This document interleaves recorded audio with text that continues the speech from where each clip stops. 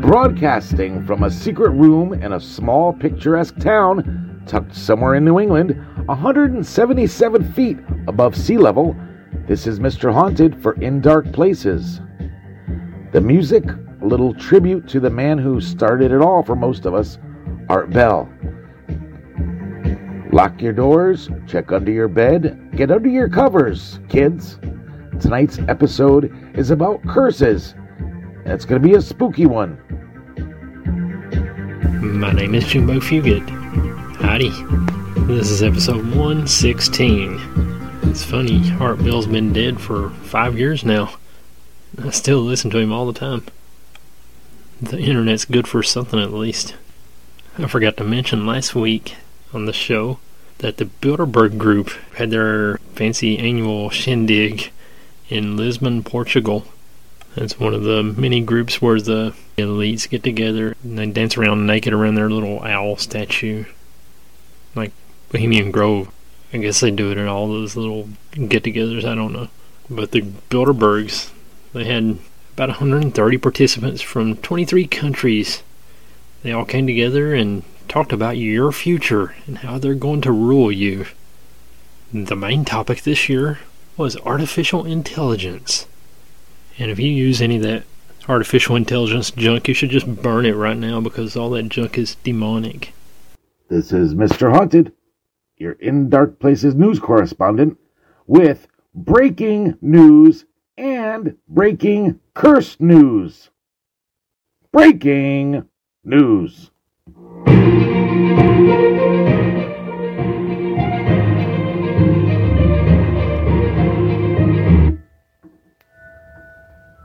And this is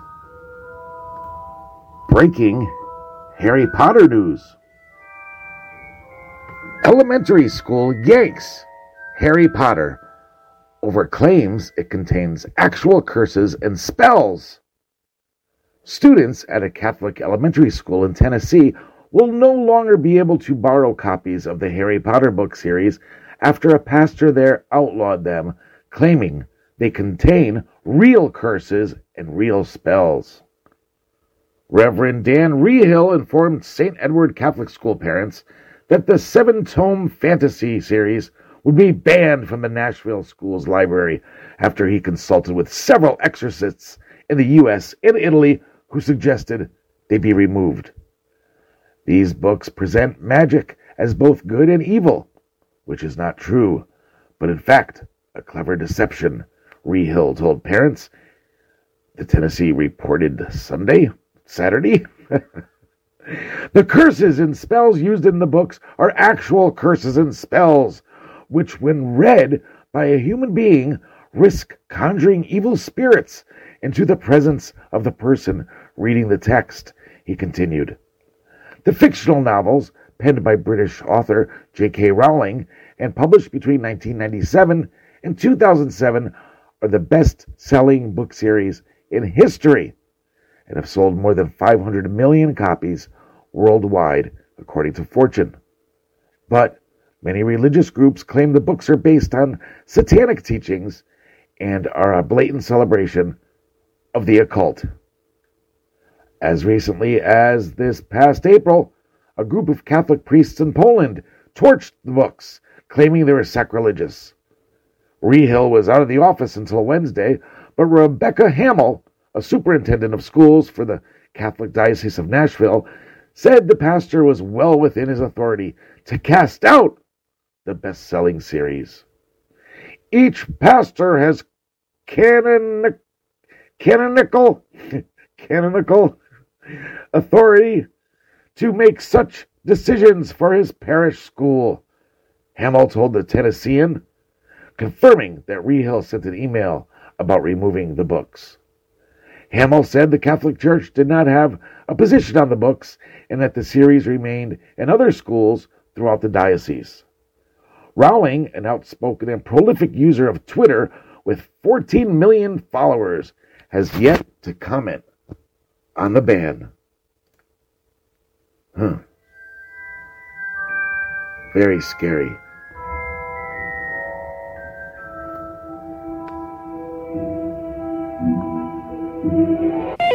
Thanks, Jimmy. The story was sent in by our friend James. Thanks, James. UFO in plain sight. At least 50 Marines witnessed and recorded UFO phenomenon. By David Wetzel. Thanks, David. Another mysterious UFO sighting has been uncovered.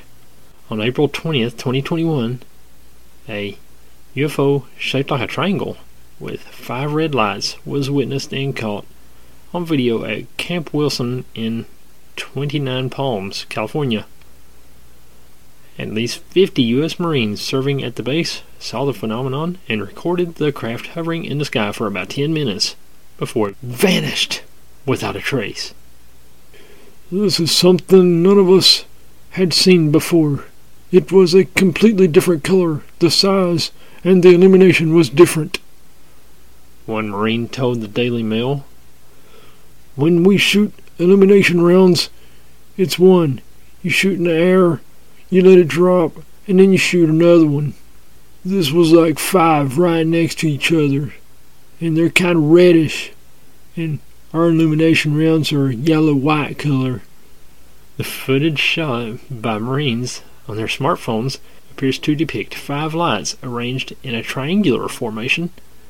One stunning picture captured by an officer at Camp Wilson showed the apparently triangular object with lights on its edges above the desert mountains. After the sightings, Marines said that dozens of trucks and multiple helicopters rushed to the location, with the helicopters flying overhead until about 11:30 p.m. on that night. Jeremy Corbell and George Knapp acquired 6 pieces of film footage which documented the event from 2 angles, as well as an accompanying photograph that they released through their podcast, Weaponized. If that was not enough for the onlookers to process, they also reported additional peculiar lights circling the object throughout the sighting. Illumination rounds were eventually fired over the UFO by Marines, which was captured in one of the videos. The size of the UFO was estimated to be anywhere between that of a stealth bomber or being equivalent to the size of a 3-bedroom house and half the size of a football field, depending on who you asked in the viewing party. The incident has striking similarities to the controversial Phoenix Lights case, where a giant triangular-shaped UFO was spotted in 1997 by hundreds of people, including then Arizona Governor Fife Symington. The witnesses involved are struggling to find an explanation for what they saw that night and have been baffled ever since. "I'm still trying to make sense of what we saw," said the artilleryman. As of now, there has been no contact with the UFO, and officials from Camp Wilson have yet to make any public comments regarding the incident. Big surprise there. And now here is your Nicolas Cage Meltdown of the Week.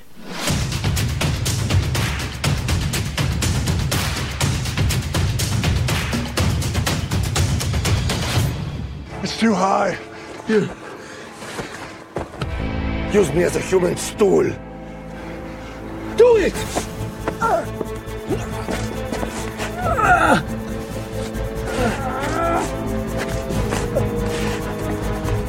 Grab my hand. Grab it. You're heavier than you look. I have a very big head. Enormous. An enormous head. I'm not gonna make it, am I? You tell Gabriela I will miss her. You can tell her yourself. No, it's okay. You go live a good life. I'm not going anywhere without you. Now grab my hand, soldier!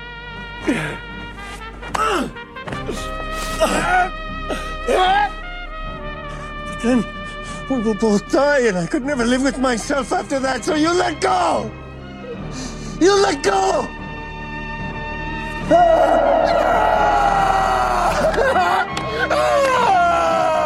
Goodbye, Nicolas Cage.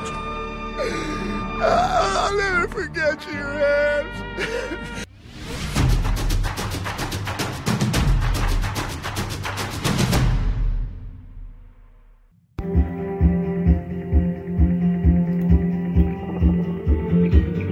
So we're talking about curses here, and I came across this website which is severely outdated called MrHaunted.com, which I tried to not pay for so it disappears, but it's still up there somehow. Anyways, Dudleytown has been called the most haunted place on earth. Founded in 1740, it was a thriving small town, complete with houses and streets. By the late 1800s, there was no one left. The only memories of this old town are crumbled foundations and cellar holes. Only 150 years ago, this, and I have a picture there, was the busiest road leading to Dudleytown. Murder, hysteria, and suicide were frequent in Dudleytown. It all seemed to have started with a supposed curse given the Dudley family almost 500 years ago from King Henry VIII. Here is a brief story of Dudleytown. In 1510, King Henry VIII beheads Edmund Dudley. 1533, Edmund's son, John, was beheaded in a plot to overthrow the king. 1554, John's brother and wife beheaded in another plot. These Dudleys are a problem. 1740, 4 Dudley brothers settle in Cornwall, Connecticut. 17-something, we're not sure, Abiel Dudley goes mad and his brother is cut to pieces. Nathaniel Carter is found hacked to pieces. William Tanner goes mad, sees ghosts and demons. General Swift's wife is struck and killed by lightning. General Swift goes mad. In 1872, Mary Greeley hangs herself. Husband Horace Greeley dies insane shortly after. 1892, the Brophies, Dudleytown's last family. The wife dies. 2 sons disappear. Their father Patrick stumbles into town raving about cloven-hoofed beasts. In 1924, Dr. and Mrs. Clark made their summer cottage here after a 2 business day trip.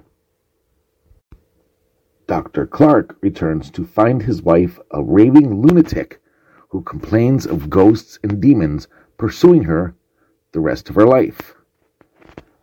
So this is a personal experience. There's a rumor that the old main road, which is now overgrown and it's just like a path, there's this fallen tree that as soon as you go past this fallen tree across the path, everything becomes silent. The birds stop chirping, the crickets, everything's just dead quiet. And then, one time we were there, we heard, there's fireworks outside. I hope they're fireworks. So we heard these kind of like hollow sounds like down the trail. We couldn't understand what they were. And they were getting closer and closer and louder until they were like right upon us. And then they went the other way. And the only thing we could make sense out of it, it sounded like, a horse and carriage trotting down the street on an old like cobblestone road and then passed us by and then went on the road. Another time, we left the tape recorder. Back in the olden days, we didn't do real-time EVPs. We only had a tape recorder. We left the tape recorder in one of the old cellar holes, and I left it there about half an hour or so, and then we went to replay it later, and we heard little children's laughing, which is always creepy. And then later, we told somebody who seemed to know about the place. I said, yeah, we left the tape recorder over there. And they go, oh, that's the old schoolhouse. So, whatever. Anyways, the place is definitely haunted. And even if you don't believe the cursed story, it's now a home to many satanic worshipers who I'm sure are stirring up some weird stuff anyway. So that is the curse of Dudleytown, Connecticut. Thank you. Chief Cornstalk's Curse. We talked about this on the Mothman shows, but I think it's time we do a little deep dive on it. This story is by Fred O'Neill. Thanks, Fred. A tradition in my mother's family says that our ancestor, Parker Atkins, was on friendly terms with the Shawnee Indians and may have sired a daughter by Bluesky, a daughter of the famous Chief Cornstalk.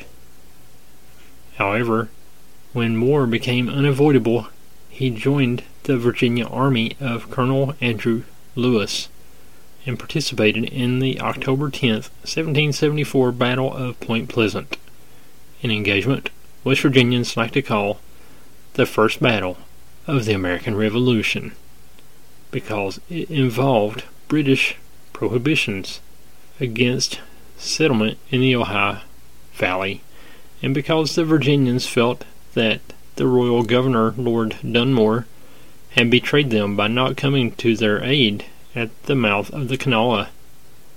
Parker Atkins' name is inscribed on the battle monument at the 2ND Park in Point Pleasant. Although he and his warriors fought valiantly, Cornstalk lost the 1774 battle. 3 years later, he and another Indian named Red Hawk arrived at Fort Rudolph to warn settlers that the British were inciting the younger Shawnees to attack American settlements. He drew maps for the Americans to help them in the coming conflict. Later he was joined by his young son, Elanipsico, and all were detained at the fort for interrogation. On November 10th, 1777, when a member of a hunting party was found dead and scalped across the Kanawha, an angry mob of Rockbridge County militiamen overruled Captains Arbuckle and Stewart and stormed the cabin where the Indians were kept and shot them down in cold blood. In a conversation a few years ago with a DAR lady at the Point Pleasant Museum, I was told that the chief's daughter, Bluesky, after hearing of the deaths of her father and brother, committed suicide, and that Parker Atkins took his 9-year-old daughter back to his farm in southwestern Virginia, where she was welcomed into his family and became my great-great-great-great aunt, Charity Atkins. This is why our people are more than familiar with the story of Cornstalk's Curse.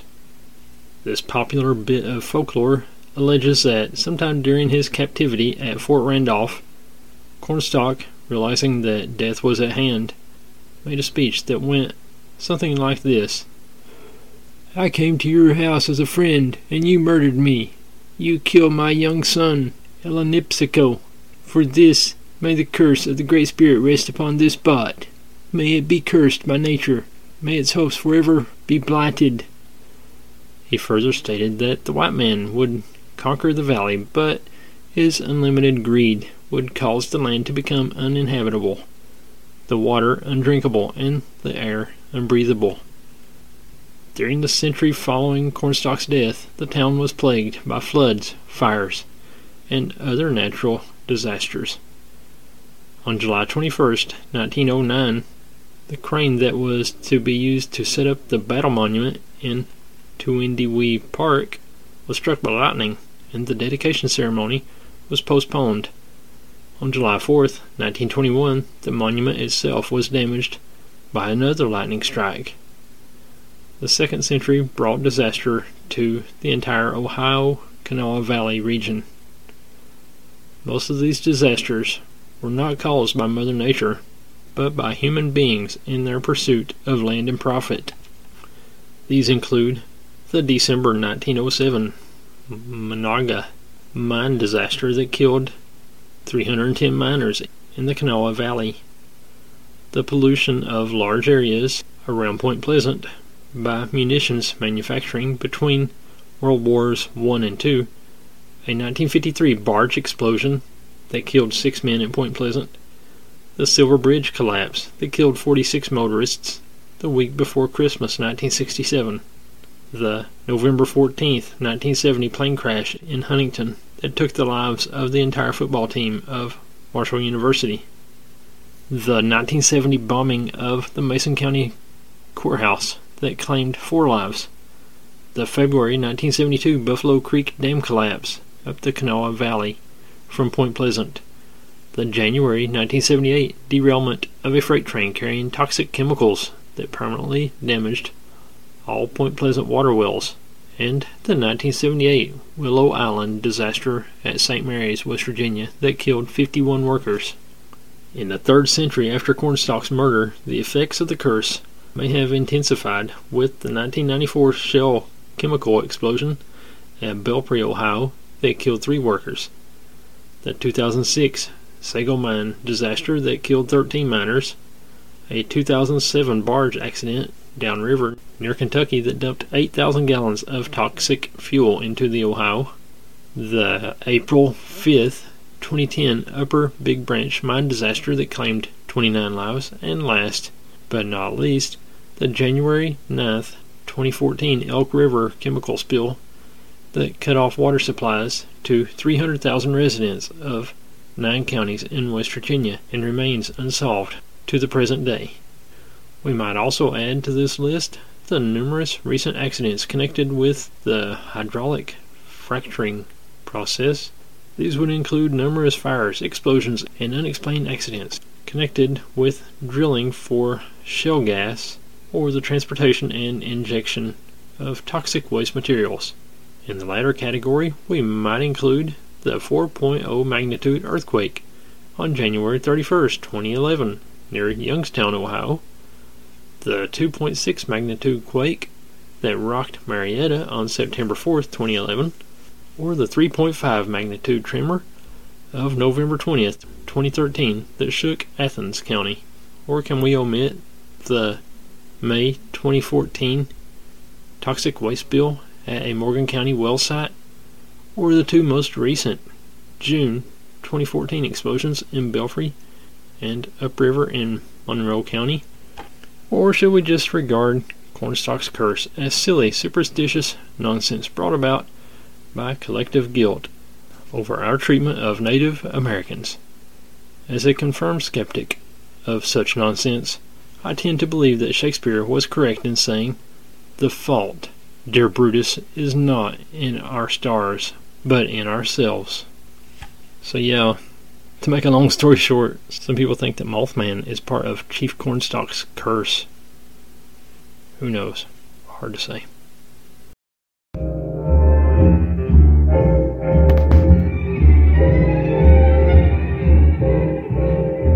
Those fingers in my hair, that sly come hither stare, This story that strips my conscience bare, comes from Bucksport, Maine.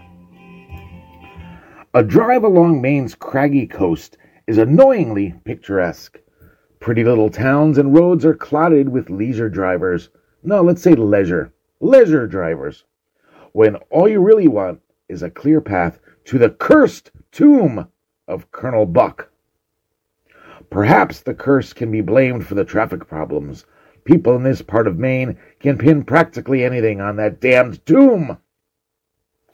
The tomb of the town's founder, Colonel Jonathan Buck, features a mysterious stain, the image of a woman's stocking-clad foot, or maybe perhaps a boot. The leg stain on the memorial, according to legend, came about when Colonel Buck burned a witch and her leg rolled out of the bonfire. His heirs tried to clean the foot off the stone and are said to have replaced the monument twice, but the foot keeps coming back. The curse was called down upon the colonel by the deformed son of the witch. That's creepy in itself. The deformed son said, "Your tomb shall bear the mark of a witch's foot for all eternity," or something like that. Not the most horrifying of curses when you think about it. I think it is. The legend of the mysterious tomb of Bucksport grew and mutated over the centuries. fully forming as a tourist attraction when locals started selling postcards. Out-of-staters poured into town to see the ghostly smudge. The town, recognizing a good thing, has upgraded the cursed tomb experience in recent years. There is now a little parking area next to the cemetery and a wheelchair-friendly concrete ramp. You know, you want to be friendly to your handicapped paranormal investigators and curiosity seekers, leading right up to the cursed monument. You can photograph it through the wrought iron fence. Probably best not to touch it anyway. Many visitors note another stain high up on the monument in the shape of a sideways heart. This may signify that Buck had either a secret love of the witch or of women's feet. An accompanying plaque on the site lists some facts about Colonel Buck, noting that he was an honorable, industrious man and that he built the first boat in Bucksport. So, what really happened, anyway? No one really knows, but here are some points to consider. No witches were ever put on trial in Maine. Colonel Buck was a justice of the peace. He didn't have the authority to try and burn anyone. Colonel Buck was born in 1719, long after the last witch was killed in America. And no witches were ever burned in America, so this article claims. The stain appears on a monument erected in Colonel Buck's memory 75 years after he died, on March 18th, 1795. His actual grave is in another part of the cemetery, and his real tombstone is unblemished.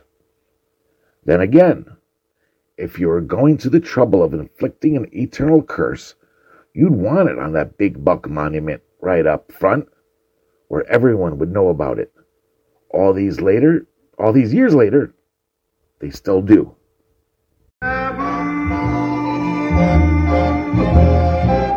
When you arouse the need in me, my heart says yes indeed in me. Proceed with what you're leading me to. It's almost Father's Day here in a couple weeks, so here's a story that my dad used to like to tell every springtime, pretty much. When all the trees were budding out and everything, he would talk about the curse of the dogwood tree. In Jesus' time, the dogwood tree had grown to a great size, like that of an oak tree, and they used it to build the cross that Jesus was hung on. Like back in those days, they were common to use to build crosses with. They would use dogwood trees. So, Jesus put a curse on the dogwood tree so that it would never again grow large enough to build a cross. Its branches would be narrow and crooked, not good for building at all. And now the dogwood tree has many traits to remember this curse. The dogwood flower has 4 petals, shaped like a cross. The middle of the dogwood flower is a crown of thorns. At the edge of each petal is a nail dent. The nail dents are stained with the color of Jesus' blood. So that's a fun little story that my dad used to talk about all the time.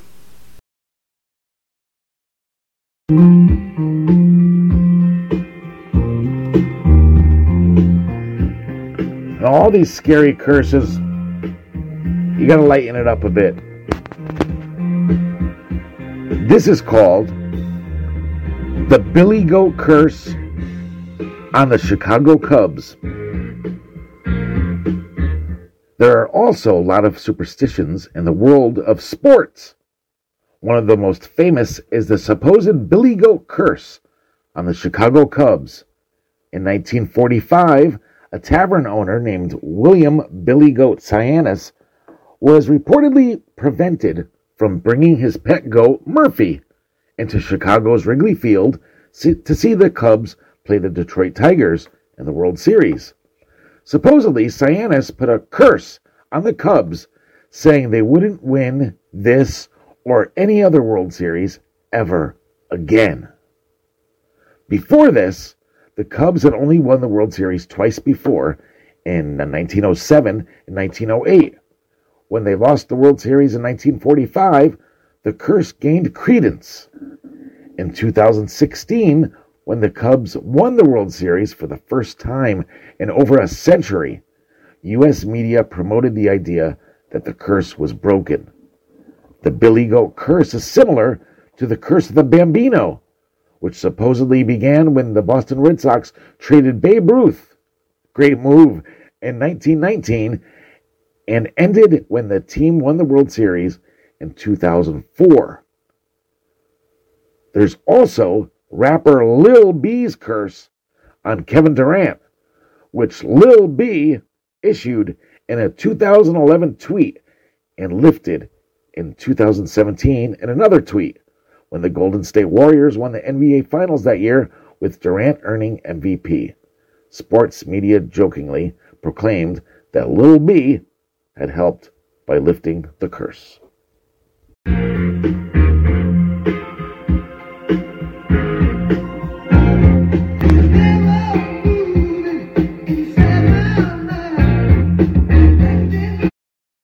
The Curse of the Boy King.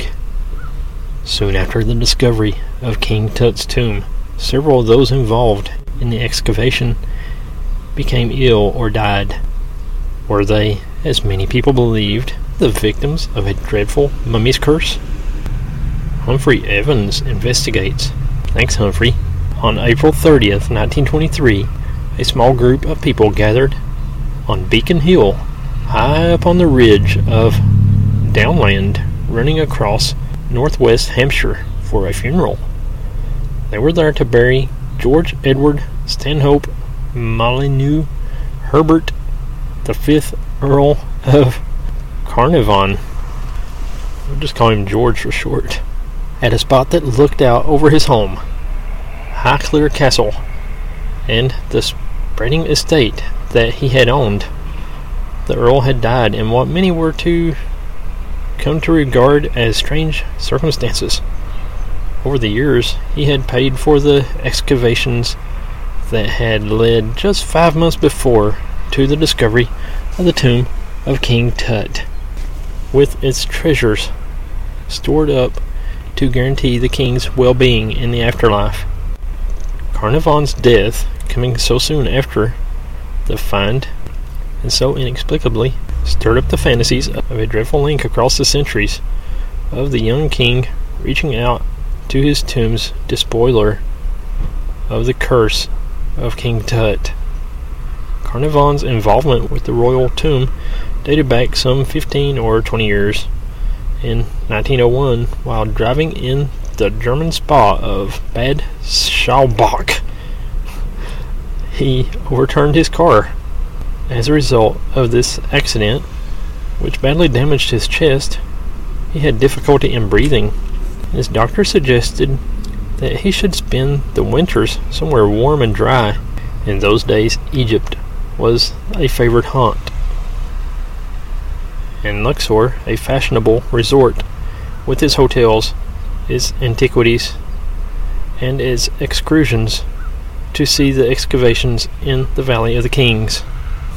Carnarvon became interested in Egyptology, returned year after year, tried his hand at archaeology, and eventually, in 1907, took on 33-year-old Harold Carter as his advisor.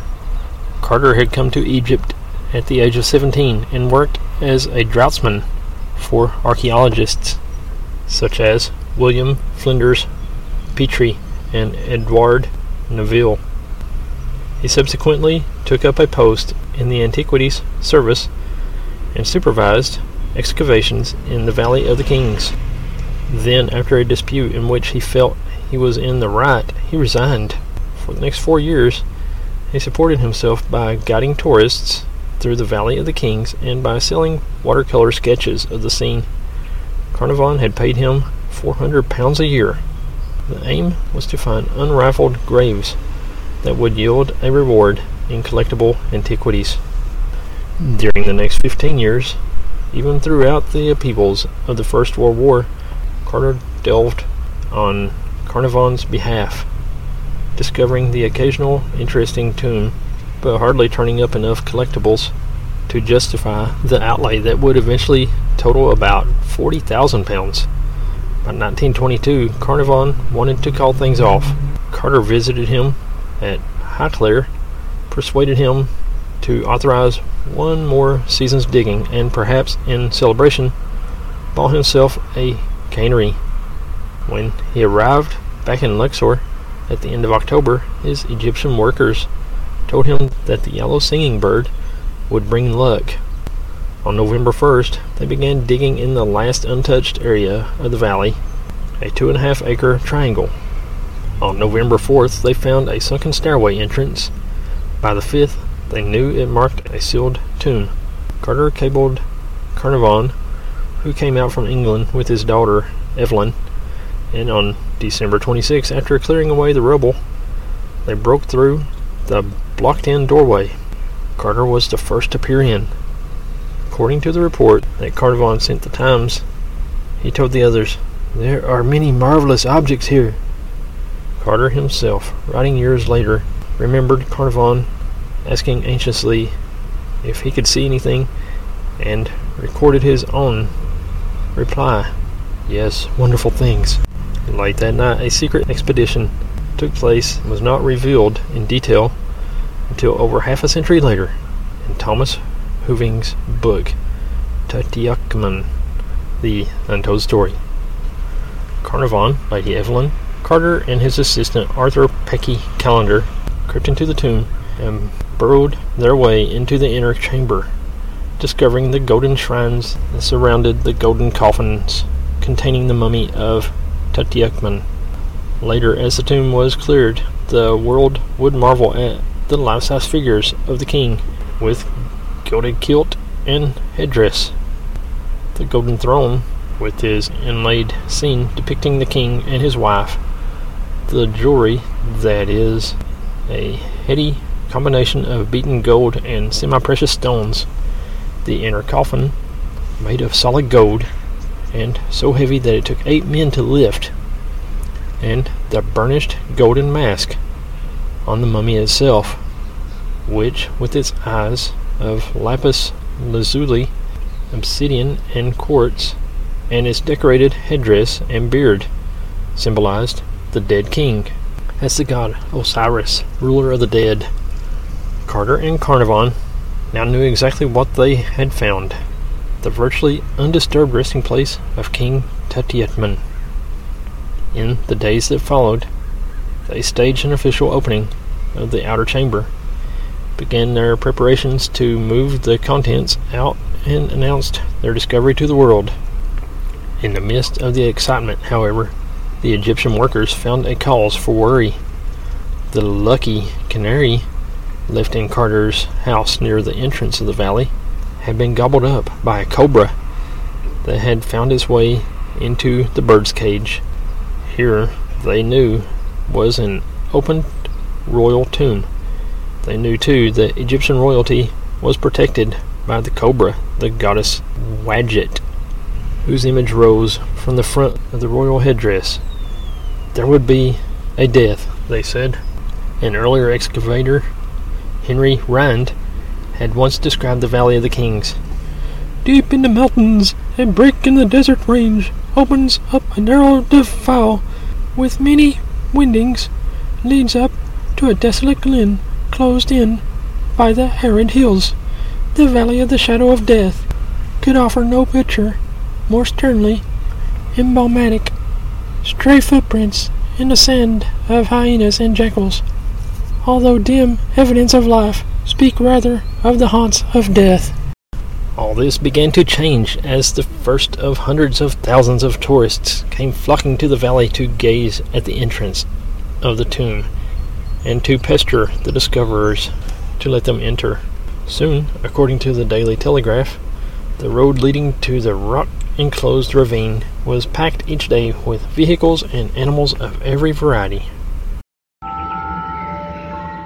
It's that time again.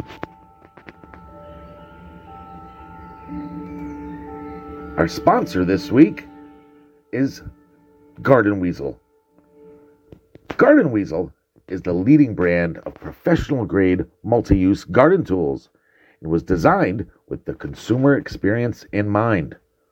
With more than a dozen specific purpose garden tools and 40-plus years of experience, Garden Weasel stands the test of time and makes lawn and garden work more efficient and productive.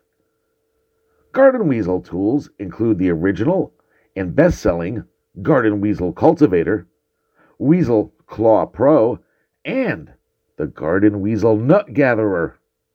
Well, that's an added treat.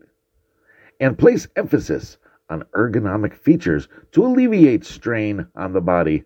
You know, sometimes after a long day of nut gathering, my back's killing me. And it helps gardeners keep upright with less repetitive bending. All of Garden Weasel gardening tools are engineered to deliver the highest quality and durability with balanced weight and ergonomic grips. Garden Weasel, I almost did it.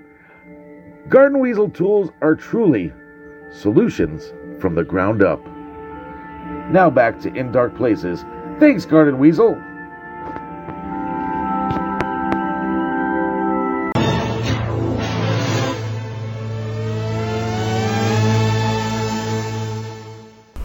Carnarvon returned to England for a while to make some arrangements of his own, including the sale to the Times of the exclusive right to report developments.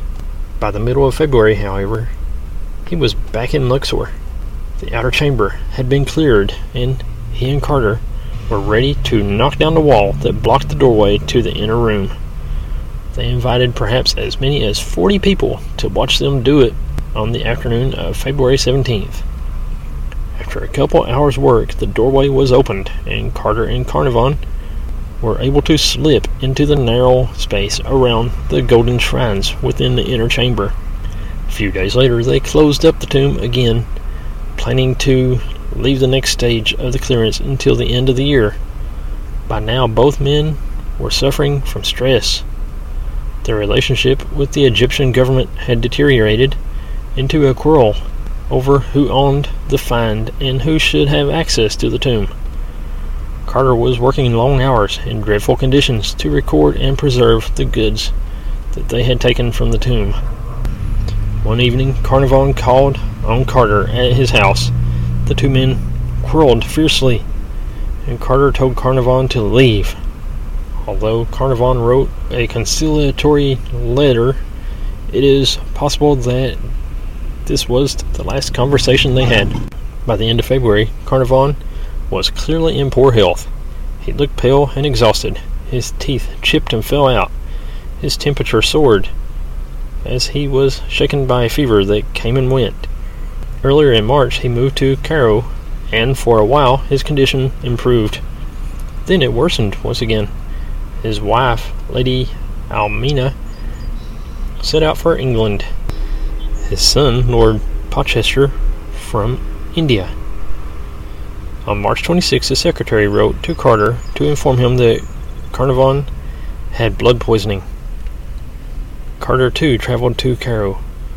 By April 4th, all had gathered in the Continental Savoy Hotel. Carnarvon had long since sunk into a coma. His wife, son, and daughter were waiting for the end. Just before 2 a.m., the nurse came in to say that Carnarvon had died. He was 57. At that point, the lights in the hotel flickered and went out, and all of Cairo was plunged into darkness as the electricity was cut off. 5 minutes later, it came back on.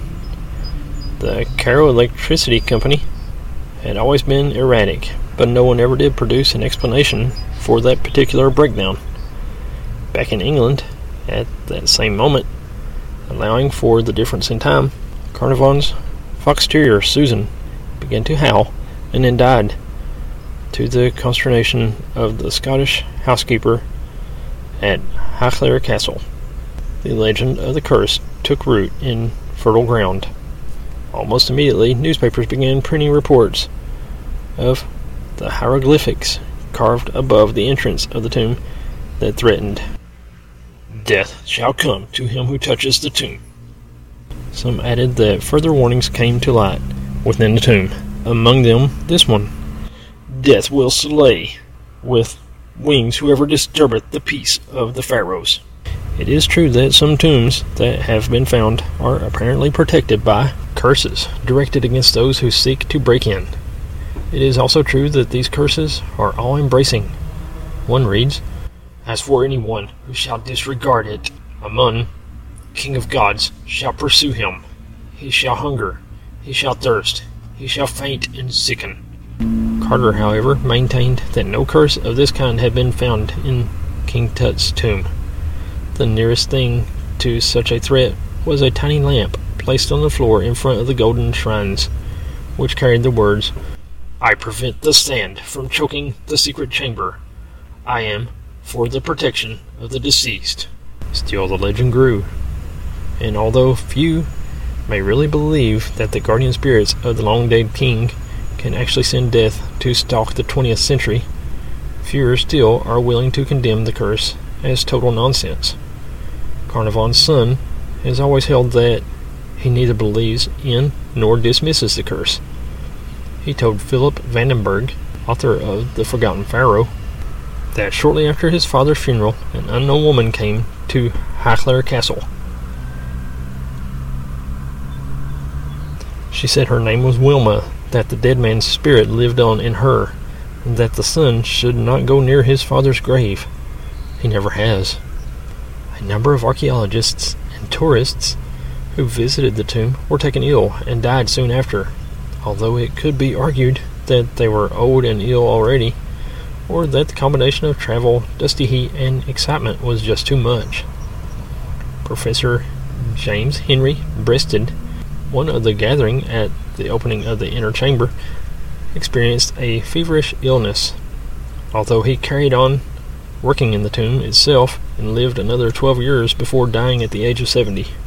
Professor Lafleur paid a visit to the tomb on his first day in Luxor and died that very night in the hotel room next door to Breasted. An American multimillionaire, George J. Gould, died suddenly after developing a fever on the day that he visited the tomb. A.C. Mace, one of Carter's assistants, gave up the job in 1924 after attacks of fever and died in 1928. Another assistant, Richard Bethel, died of circulatory failure at the age of 45.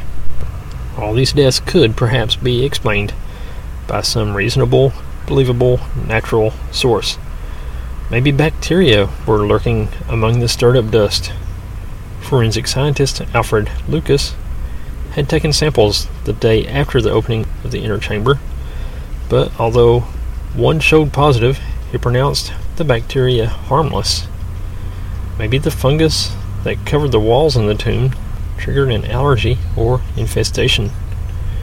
Maybe Legionnaire's disease, infection of the respiratory ducts, affected mainly those whose breathing was shallow and irregular, whether from age or from weakness, or simply from heavy indulgence in alcohol. It was even suggested that the ancient Egyptians had used their expert knowledge of poisons to protect the secrets of their king. Unfortunately for this practical explanation, the notion of the curse has spread to include virtually every untoward occurrence that can be linked with any manifestation of interest in King Tut. In 1926, for example, the British nurse who had tended Lord Carnarvon in Cairo died in childbirth at the age of 28. Herbert Wenlock, however, who had been present at the opening of the inner chamber as a representative of the Metropolitan Museum of Art in New York, began to make a list of every example tossed up by the public imagination and attacked the idea that the deaths testified to the power of the curse. One particular unconvincing case that he cited was that of Prince Ali Fahmy Bey, who, if he visited the tomb at all, did so as an unrecorded tourist. He died in the Savory Hotel, London, murdered by his French wife, and yet was instantly designated a victim of the curse. Perhaps all this was just a hoax and suddenly acquired a serious focus on Carnarvon's death. Perhaps public attention itself has produced an artificially heightened awareness of every incident that has apparently confirmed the existence of the curse. Or perhaps King Tut should have been left undisturbed. The Curse of the Iceman. Back in 1991, the body of an Iceman was discovered in the Alps. It was estimated that the body dates back to over 5,000 years. But after this discovery, 7 of the people who found him died over the course of 13 years, which would have been acceptable had they been of natural causes, but not one of them were. For instance, one person died in a car accident. Another was killed in an avalanche. That must hurt. Another died from accidentally falling off a cliff. Whoopsie. And another from a rare blood disorder. The Iceman Curse is currently one of the most famous curses of modern times.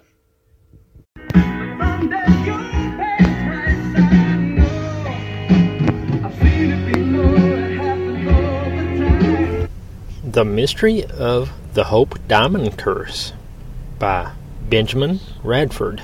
Thanks, Benjamin. Diamonds have fascinated mankind for centuries, and it's not surprising that folklore and superstitions have arisen involving good and bad luck associated with them. One of the most spectacular gems in the world is the Hope Diamond, a beautiful blue diamond weighing over 45 carats. About the size of a walnut, the stone is estimated to be worth $250 million. However, there are many people who would think twice about buying it, for it is said to be cursed. Carl Schucker, in his book The Unexplained, relates the origin of this jeopardous gem. It sparkled in the brow of the Indian temple idol until it was impetuously plucked out of the thieving Hindu priest. See, because his name is Carl, so he's going to be Carl. Whose punishment for this unholy act was a slow and agonizing death, I reckon. It was apparently unearthed in the Golconda mines by the Krishna River in southwest India, I reckon. And it made its European debut in 1642 when it was bought by French merchant King Louis XIV for a handsome profit. But was mauled to death by a pack of wild dogs. Killed him dead. The diamond remained with the French royal family until it was stolen in 1792 during the French Revolution. Louis XIV and Marie Antoinette, who were beheaded, are often cited as victims of the curse. The diamond was missing for a few decades and was recut into a smaller gem. There are unconfirmed reports that it belonged to British King George IV, whose estate sold it to pay for his enormous debts. In 1839, the diamond was acquired by Henry Thomas Hope, which is how it got its name. After Hope's death, the diamond passed through the hands of several owners. The misfortune attributed to the diamond would strain the imagination of soap opera writers. Owners committed suicide, they were murdered, left penniless through bad investments. Those who came in contact with the diamond suffered failed marriages, dead children, drug addiction, insanity. The Hope Diamond is the most famous cursed diamond in the world, but it is only one of many. In fact, there are dozens of others. According to the Giant Book of Superstition by Claudia de Lis, diamond superstitions are now found everywhere in the world. A typical Eastern superstition is that the possession of extremely large diamonds always brings misfortune. A long history of blood, theft, intrigue, loss of empire, loss of life, and disasters belongs to each of the most celebrated diamonds, and for the most part, the stories are historically true. This fact only strengthens the belief in the minds of the superstitious that large diamonds are the cause of misfortune of their owners. The Hope Diamond Curse story is in some ways a morality fable about the cardinal sin of greed. The original thief, according to legend, died a slow and painful death, while the later owners, oblivious to the curse until it was too late, suffered as well. It was said that only a person with a pure heart could escape a doomed fate. In this case, a pure heart meaning someone who did not try to sell it, but instead generously gave it away. Thus the curse, indeed if there was a curse, ended when jeweler Harry Winston donated it into the Smithsonian Institute in 1958, where it can be seen today. The curse of the dead man's chair.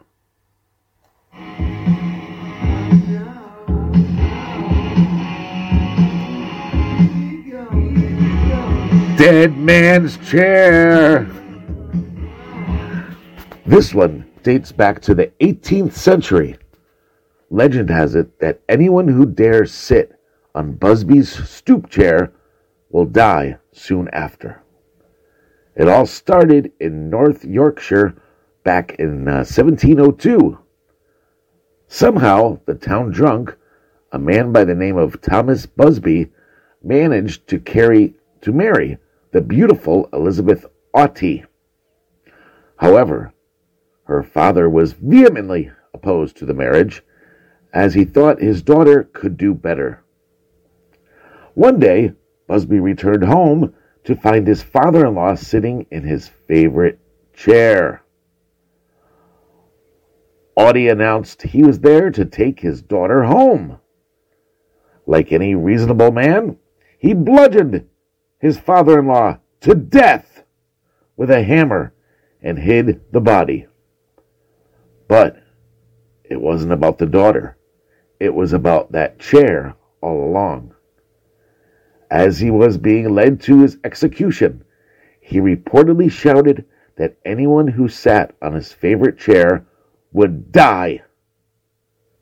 The inn where Busby lived with his wife was renamed the Busby Stoop Inn, and the chair has supposedly claimed an untold number of lives over the past 300 years. In 1968, Tony Earnshaw took over the inn. Earnshaw was not a superstitious man. He initially dismissed the Busby curse as nonsense, and the previous deaths associated with it as coincidences. But then people started dying on his watch. First, Earnshaw overheard two RAF airmen daring each other to sit on the chair. Both did, and both died in a car crash the next day. Then there was a group of builders who came into the pub at lunchtime and dared a young laborer to sit on the chair.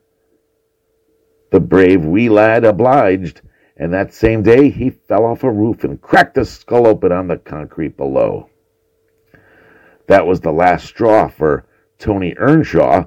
He begged a museum to take the chair off his hands, but only if they agreed to never let anyone sit on it. For nearly 30 years, despite many requests, no one has been allowed to tempt the curse. Dead man's chair. And that's about all the stories about curses we have for you this week. And that might be kind of boning you out, and you're wondering, oh gee, golly, do I have a curse on me? Well, I've got good news. I have 15 signs that you may be cursed. Number 1, inexplicable illness and or injury.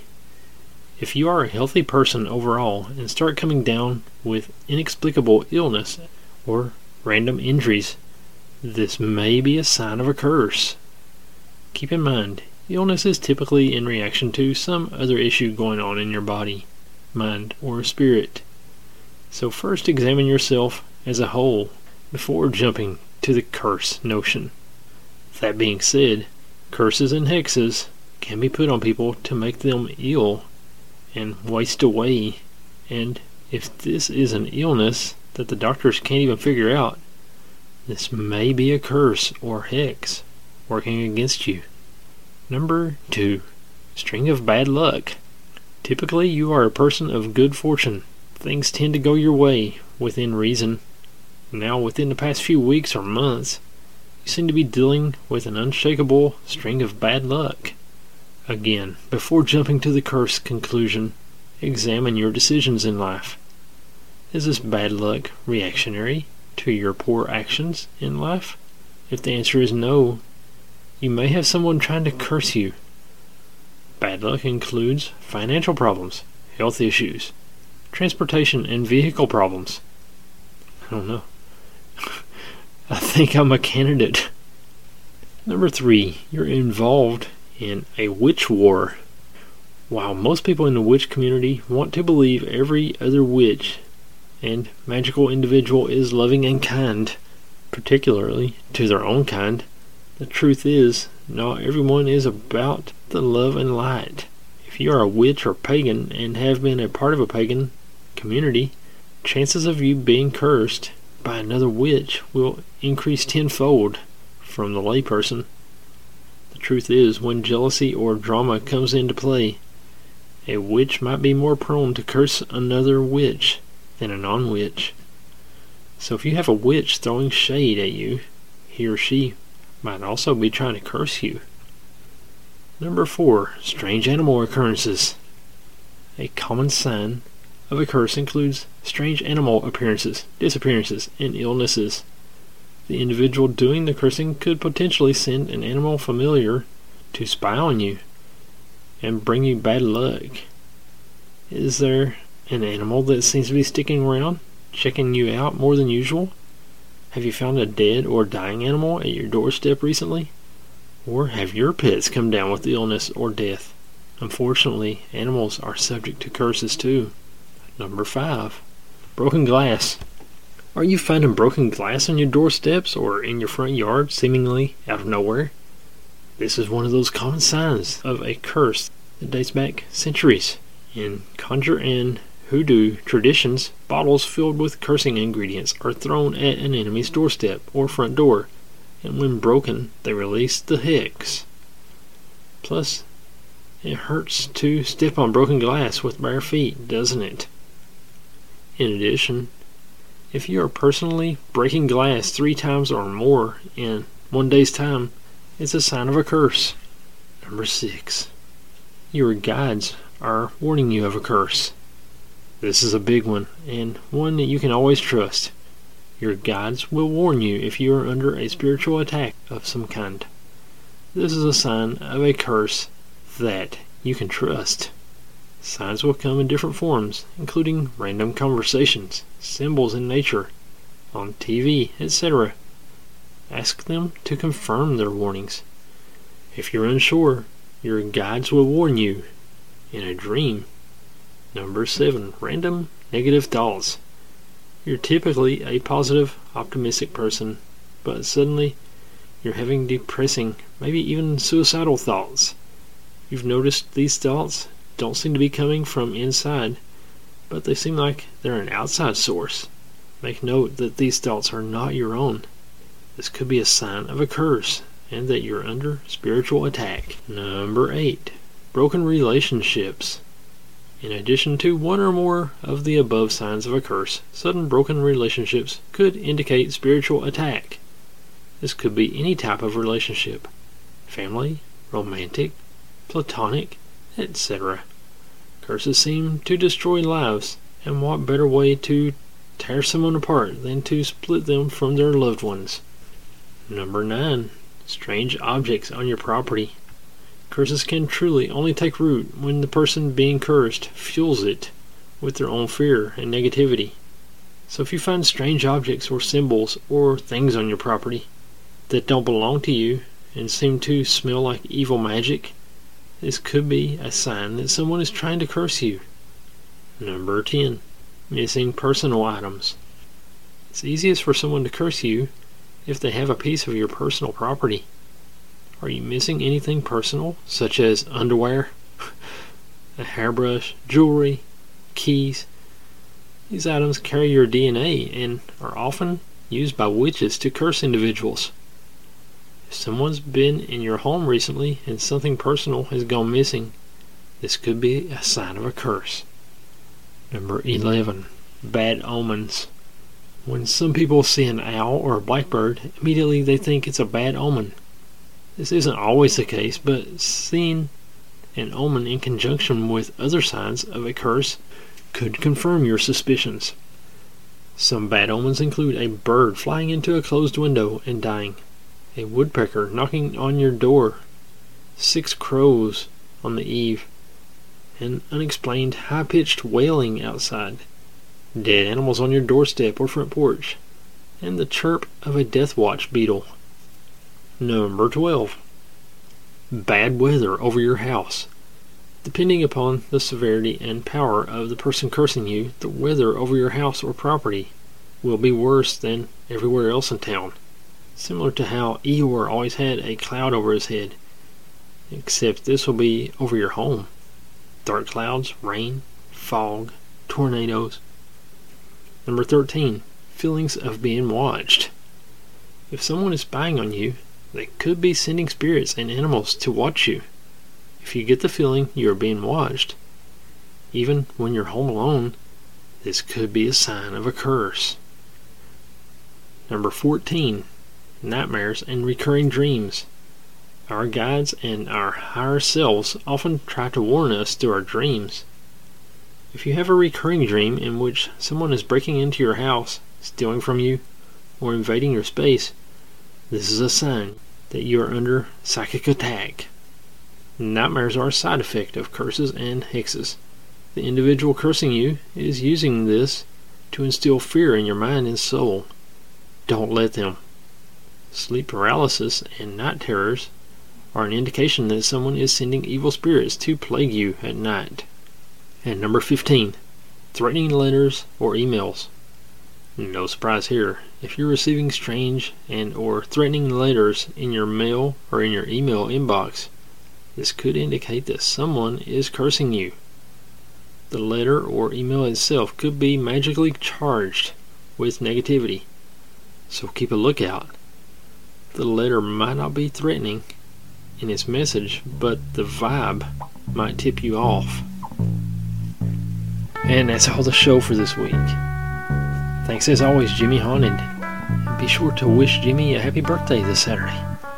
Thanks for listening, and we'll see you right here next week. God bless you.